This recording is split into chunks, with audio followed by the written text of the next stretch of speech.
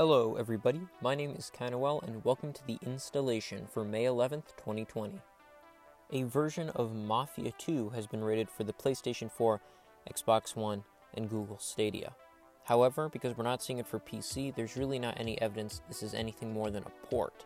Although, personally, I think a remaster is the right move here, especially considering they're probably trying to gauge interest in a fourth entry in the Mafia series.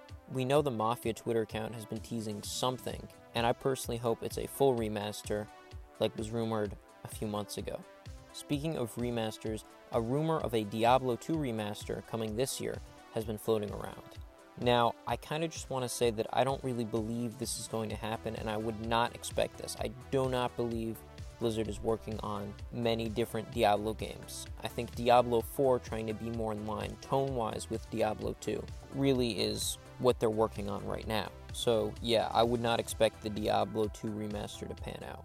Sony has temporarily closed the PlayStation Store in China, giving no date for it to reopen.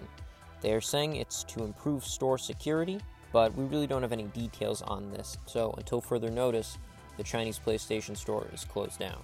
Ubisoft has announced their digital E3 style event. It's called Ubisoft Forward, and it's happening on July 12th. I imagine this is where we'll see details on maybe the next Far Cry, normal annual franchises out of Ubisoft like Just Dance. We're probably going to see an actual gameplay demo for Assassin's Creed Valhalla there as well. Pete Hines of Bethesda is saying not to expect any Elder Scrolls 6 news for the next couple years. This further confirms my theory, which was that they're currently working on Starfield and really have only just started work on Elder Scrolls 6. I would not be surprised if we saw Starfield news this year, or even during one of these summer conferences. I'm personally excited to see more information about it, and we know that's the game Bethesda is currently working on mostly right now. Valve is working on loyalty rewards on Steam. Now, they haven't really given many details, but I believe the way to think about this would be similar to the coin system that they run for sales, expanded to a permanent system. Kind of like what Ubisoft does with the Ubisoft coins. So, essentially, I would see this being something like, you spend $50 and get maybe a $5 discount.